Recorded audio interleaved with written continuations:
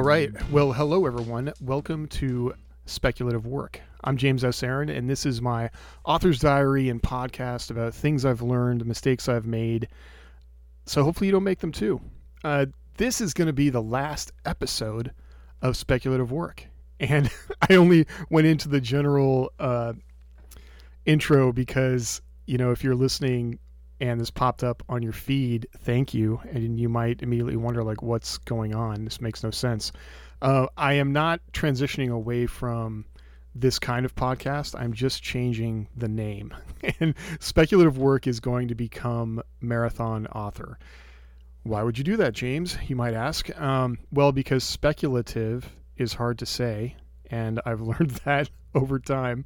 But I also wanted to broaden the scope of what the podcast is. And I do want to keep doing an author diary and checking in a consistent way. That's something I'm going to talk about in this episode. But I wanted to also have something that is not just focused on science fiction, not just focused on fantasy, things like that. I could talk with other authors and other genres, do interviews, focus on the industry, on being creative in general. I debated even making it Marathon Author. Maybe Marathon Creative is a better thing, but marathonauthor.com was available, and that's what I have. It doesn't mean I'm going to run a marathon anytime soon, but I'm not going to throw that out as a possible goal. Okay. Again, if this is popping up in your feed and you're still subscribed, thank you. I know it's been a long, long time. And there's a number of reasons for that. I think, the last episode was definitely in 2019. I think it might have actually been summertime of 2019. I should probably go back and listen, but I cringe a little bit when I think of doing that because so much has changed in my life.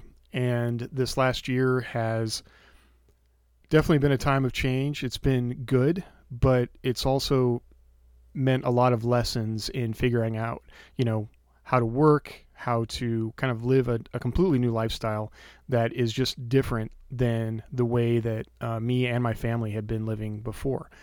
So as far as updates go, the big change is that my regular full-time job ended in February, and we've been at home since then. I was fortunate that I had a series that was already in the can and coming out from Variant Publishing, and that was the Galactic Law series. And I think when I was talking about that maybe when the last episode came out, but that's just been a big change. So that series was written, went through their publishing process, which is really just on point. They've got a really strong editorial team. They have a really good idea of what their audience wants. And I've learned a lot from working with them. It's actually been a really great experience. And so most of, the first, or I'd say 3/4 of 2020, and now that we're in November, was just all about Galactic Law. So it's a 4-book series. It was tied into the Renegade Star universe, which if you haven't read Renegade Star, it's a lot of fun, and I want to say there are some 14 books in that series. They're shorter, so you can tear through them pretty quickly, but they're just fun. And it's funny when Jeff Chaney, who the author of Renegade Star and also the owner of Variant Publishing, when I was talking with him about potentially writing something in his universe, I think it hadn't really settled in, the level of detail that they actually have in their world building. And so it just turned out to be a lot more challenging than I expected. And it took a little while to settle into that. But I'd say by book 3, things were locked down. And so, yeah, it was a good experience. The last book came out at the end of June. And then the audiobook version. So Podium did a publisher's pack for books 1 and 2. And that came out in August. And the second publisher's pack, books 3 and 4, will be coming out this month in November. And those were narrated by Tim Taylorson, who did a really great job. I'm so pleased with the way they came out. And it's just really fun to see the aspects of the characters that I didn't even envision when I was writing. So it's been good. I've been incredibly lucky that way. As far as COVID goes, obviously, we're still in the midst of the pandemic, and depending on where you are, it's, better or worse. Oregon has been relatively, not as affected as other states. So even though we have taken all the precautions, being at home was really good. I live with folks that are high risk, and including a toddler, and she's a little petri dish. It's really difficult to get her to. I mean, it's funny now that we've taught her to wash her hands, she will wash her hands, but it's taken time. And the hardest thing is having a toddler at home that we can't take out to, like, we can go to playgrounds, but we can't go to the different play areas that we used to go to. And it's so sad because if there are kids, the kids immediately want to play together, and it's very difficult to, drag a child away from that. Not that I've done that necessarily, but it's been hard. And it's, while I feel incredibly lucky to have been at home, it's also been hard to work. Like, one of the things that I was doing I think I started building my office in December of last year, and then I'm still kind of working on the detail stuff. The walls are, it's a building. I've got all my stuff in here, but I'm still working on the outside painting. I'm doing some work on exterior soffits and things like that, just, small stuff. But at the time, it seemed like that would be a really good option because I could just leave the house, come outside in the backyard and work. But that wasn't accounting for the fact that my daughter, intrepid little explorer that she is, loves to come out and knock on the door and see what daddy's doing. And it's the cutest thing ever. I love it, but it also can make it difficult to focus sometimes. So another lesson learned. And because I can't necessarily go places and work, I could, but we just choose not to. That's been a challenge, and it's taken some getting used to. And that's something I want to spend some time talking about across the next few episodes, is the process of learning to work totally differently than I ever had before. I have been a person who have worked externally. My first job was actually in an Italian restaurant when I was 15 years old, working as part of a team with customers. That's something I'm good at. Even the positions I had in my last job were very service oriented, with, teams serving groups of people. And working at home by myself has been a challenge. It's been a big challenge. And I've been really fortunate that this year, I had money coming in, so we've been okay in that respect, but the rubber is starting to meet the road as far as like producing new work. And as I go into 2021, and we'll need to have, I'll talk about that. I've got some new contracts I'm working on, or will be working on. It's a challenge. And so yeah. Otherwise we're doing good. The podcast has been, I recorded 2 episodes of this podcast and they got either like lost on a hard drive. In one case, I had it on a audio recorder that I had used. I actually went into a local radio station where I volunteered and was able to use a sound booth because I couldn't get time to myself. Recorded it in the sound booth, went and ate lunch, and somewhere in the midst of eating lunch, the audio recorder I was using, I lost it. And I don't lose things. It was so weird. It was like somebody was telling me that I wasn't supposed to publish the podcast. I don't know. So it's taken a while to get back into the swing of things, and it's something that I've known I wanted to do. It's just, I don't know, you got to make yourself do it. And one big lesson that I think that I'm learning about myself in this year is that I thrive when I have a lot of things to do. I think of myself as a high performer, at least I was at my previous job. And when I don't have a lot of things to do, it actually feels like I get less and less and less accomplished. And it's kind of like it just peters its way out. And I don't want to do that. So I'm kind of starting this, recording this podcast is kind of a stepping back into having a really packed list of things that I'm working on.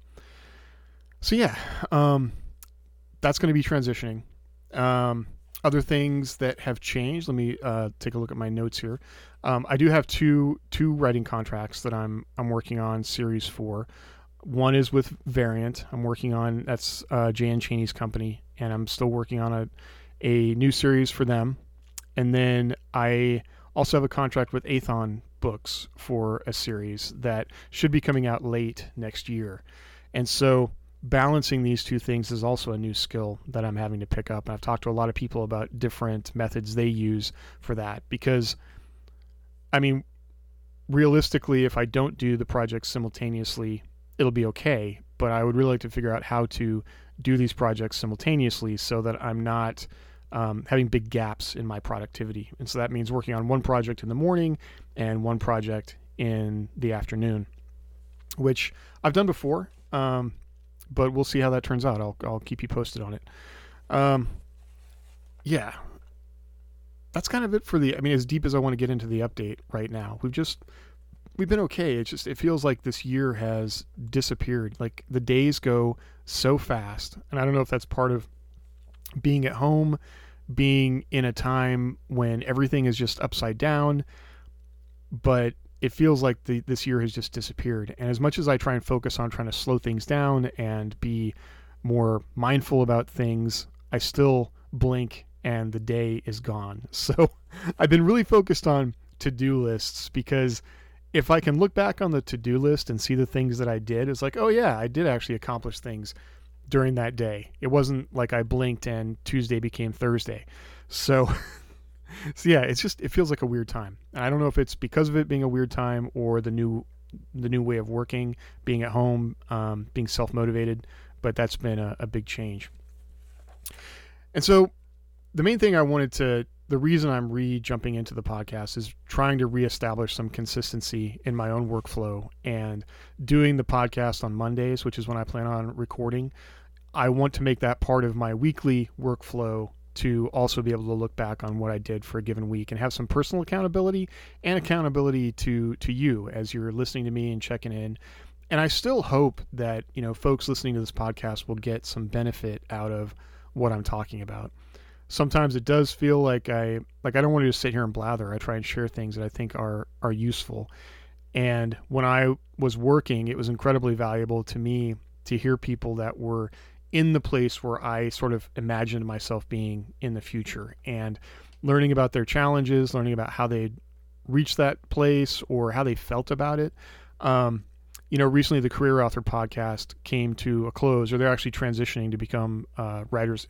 They were Writers Inc. Now Zach Bohannon is going to join Jay Thorne in the Writers Inc. But I really enjoyed the Career Author podcast, because they hadn't been writing full-time very long, and they were really, I felt, transparent about the challenges that come with, having families, being solopreneurs in a way, or entrepreneurs that are basically depending on their creativity to support their families. And that's a challenge. I have felt that so deeply this year, where the ability to make money in the future is based on my creativity today. That's hard. And there have been times I've had dreams where in the dream I had a job again, and I felt this immense sense of relief that I was like, ooh, the savings aren't going to run out. We'll be okay. Like there's more income coming in. And so it's a different mindset than I've been used to. And I know that it's going to be better. Like ultimately things will be more resilient. Things will be more stable, because one of the things I've learned about when a job comes to an end is if you don't have another income, source lined up, what are you going to do? You got to find another job. And at least I had other income sources coming in, so that was good in that respect. That we've been okay, but it's just still a pressure that I was not quite used to. So, doing something consistent. I think it's valuable to an audience to do something consistent right now. If you are not a person who wants to tune in to news, then that's probably better for your mental health. But I like podcasts sometimes because they feel like they're outside the cycle of everything else. And so you can get a glimpse into other people's lives and how they're doing, and things are still fine. It's like talking to, to friends and whatnot. So yeah, that's why I'm restarting this again, is to help with my own sense of consistency. And I know it's important. I want to talk about it some more later on when it comes to continued success, because I have been inconsistent, and I need to commit to being consistent about things like this podcast, newsletters to my email list, even social media, things like that. Like I'm just not good at consistent marketing, and I need to get good at it. And not to say this podcast is marketing, because I'm not talking to a readership audience, or at least I don't think of it that way. The person I imagine I'm talking to is like myself back in 2013, when I was still thinking about what it would be like to be writing full time, or just wanting to write and tell stories again. And even wonder like what that means exactly, because I've been thinking about that quite a bit as well. So yeah, I can't remember who it was that said, most authors' productivity goes down when they start, when writing becomes their sole occupation. And I have definitely experienced that. So I'm going to try and come up with some strategies to keep my productivity up and just do that, run that marathon. It's all about consistent, steady progress on a day by day basis. Like for me, at least, I've done it. I can write 10,000 words a day. In fact, on one project recently, I wrote as much as 15,000 words in a day. But that's not the way I like to work. I would really prefer not to work that way, and it has a tendency of overshadowing everything in your life if you're really worried about hitting those word counts all the time. I would much rather be able to consistently do 3,000 words a day every day, and then that's only like an hour and a half of being creative. So yeah, I'll keep you posted on that. But the main thing I wanted to talk about, and the real reason I want to get this episode out today on the 2nd of November, is because healthcare.gov has opened back up. And if you're in the U.S., and especially if you're self-employed or you're thinking about being self-employed, healthcare.gov is a big part of your life because that's the marketplace where you buy health insurance. And health insurance is one of the biggest things that stressed me out when I thought about leaving my job or my job ending, was what am I going to do for health insurance? And I put a lot of study into how the marketplace worked, what the different plans, how they worked. And it's not completely scary. You just need to get a handle on how it works. And healthcare.gov allows you to, there's a budgeting tool where you can go in there and enter in kind of your circumstances, and it will give you an idea of what plans are available and what they would cost. You can also just start an account, and the things that you need to know that make it difficult are you need to have an idea of what your income is. And this is the hard part. So it all depends on by state as well. I'm in Oregon, and Oregon did the expanded Medicaid. So Oregon has more options. I'm going to say a lot of options, but more options for the plans that you can purchase. But you have to have an idea of how much money you're going to make per year, because that depends on how much of a subsidy you'll get, and that's what determines your monthly premium that you would be paying for any given plan. You also need to know if if you have a family and your family already has primary care providers, you need to know who those doctors are and any medications that folks are making, or illnesses you might be living with or things like that. When you go into the budgeting tool or even to set up an application, it asks you, because you can enter in like the doctor, the medication, and that helps you compare plans to see, which plan would provide you with better coverage. The other thing to look at is if the plan is HSA, Health Savings Account, eligible. And what an HSA is a tax, it's an untaxed account. So basically, if you're self-employed, you can put money into that account and you don't pay taxes on it. And then you can use the money out of that account to pay for medical services. So dental appointments, your co-pays, your, things you need to pay as far as your health insurance services. It depends on if you're a family or an individual, how much money you can put into those accounts. And there's a max you can put in every year. And I get a little frustrated with the concept of the HSA because it's technically a retirement vehicle. Like you can put money into that account and it will accrue, interest over time. But the whole point of it is to use that for health services, right? So it feels like there's some kind of really subtle incentives to get you to not actually seek out healthcare. And this has been a big change for my wife and I. I had a pretty, a relatively like low-key year. I didn't need to go to the doctor for anything, but we had some issues come up with my wife and going to the doctor, and I had to really make her go to the doctor. Like it was such a different, like healthcare became so much more expensive because we didn't have the employee funded healthcare that we used to have, that when that bill shows up later on, and for like one thing we had, it was $2,300 because we hadn't hit our deductible cap yet. That's like, woo, wow. But when you look at the plans, it'll give you that deductible max per either individual or per family. And for us, like for an individual, it was $7,000 a year. For a family, it was $13,000. And basically what that means is you need to budget $7,000 that you've got to help cover those healthcare needs. So that $2,300 that we paid, that was just part of that money. Like that's what I needed to budget for the year. And there's a strong incentive for people not to go to the doctor because of things like this. Like they don't want to pay for that. And so that's been kind of a thing to get used to. But this is the stuff you'll want to look at. You'll want to compare the different plans. They go by bronze, silver, or gold. Within my income bracket, I was pretty much looking at the bronze plans, which are those high deductible plans. But those are the only ones that were in my area were HSA compatible that offered that. The silver plans tended to have a higher monthly premium that you would pay, but they did not offer HSAs, although they often have a lower deductible, but that deductible was still around $3,000. So like for us, we would have barely hit that deductible cap and we would have been paying more per month. I don't know if the care is better. That's one thing that's hard to compare. At least for us, there are only 3 insurance companies in our area that even offer services. So I don't think they're going to be that much different based on the plan that you get, but that's one thing I might not be like, I just can't tell you how that might work out.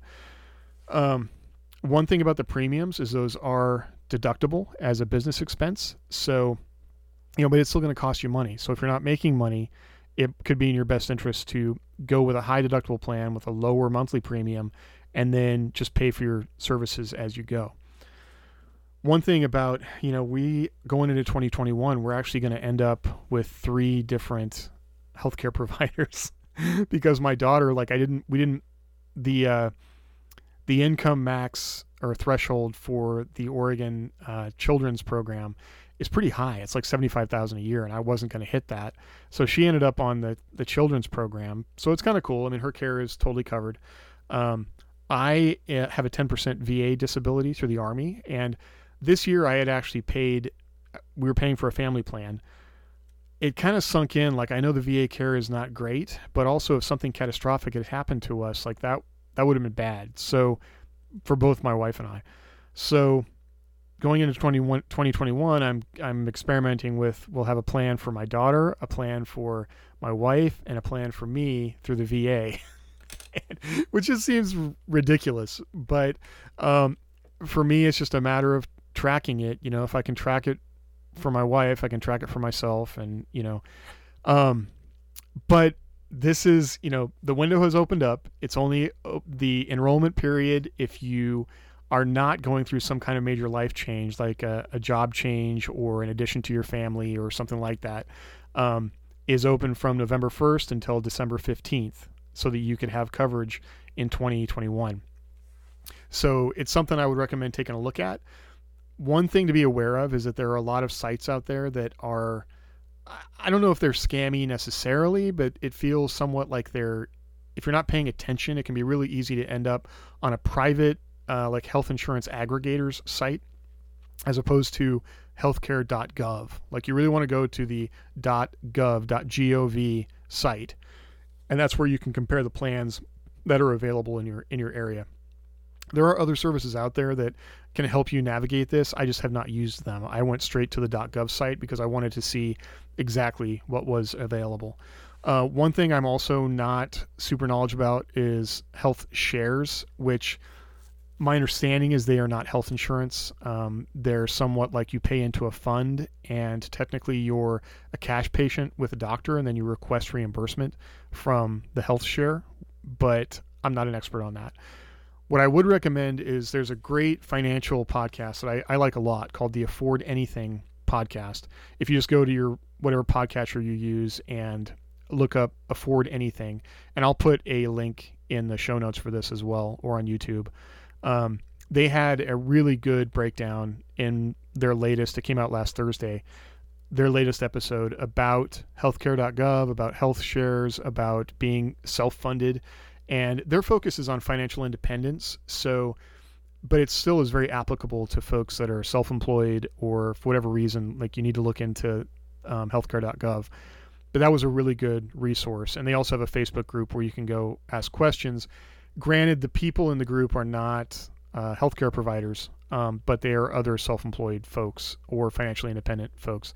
So that's a really good resource, and I'll put that in the show notes. But another really good resource is the Boglehead forums, and I pretty much read those for all personal finance types of advice. They're just a really good resource as well. I'll put a link in the show notes for that as well.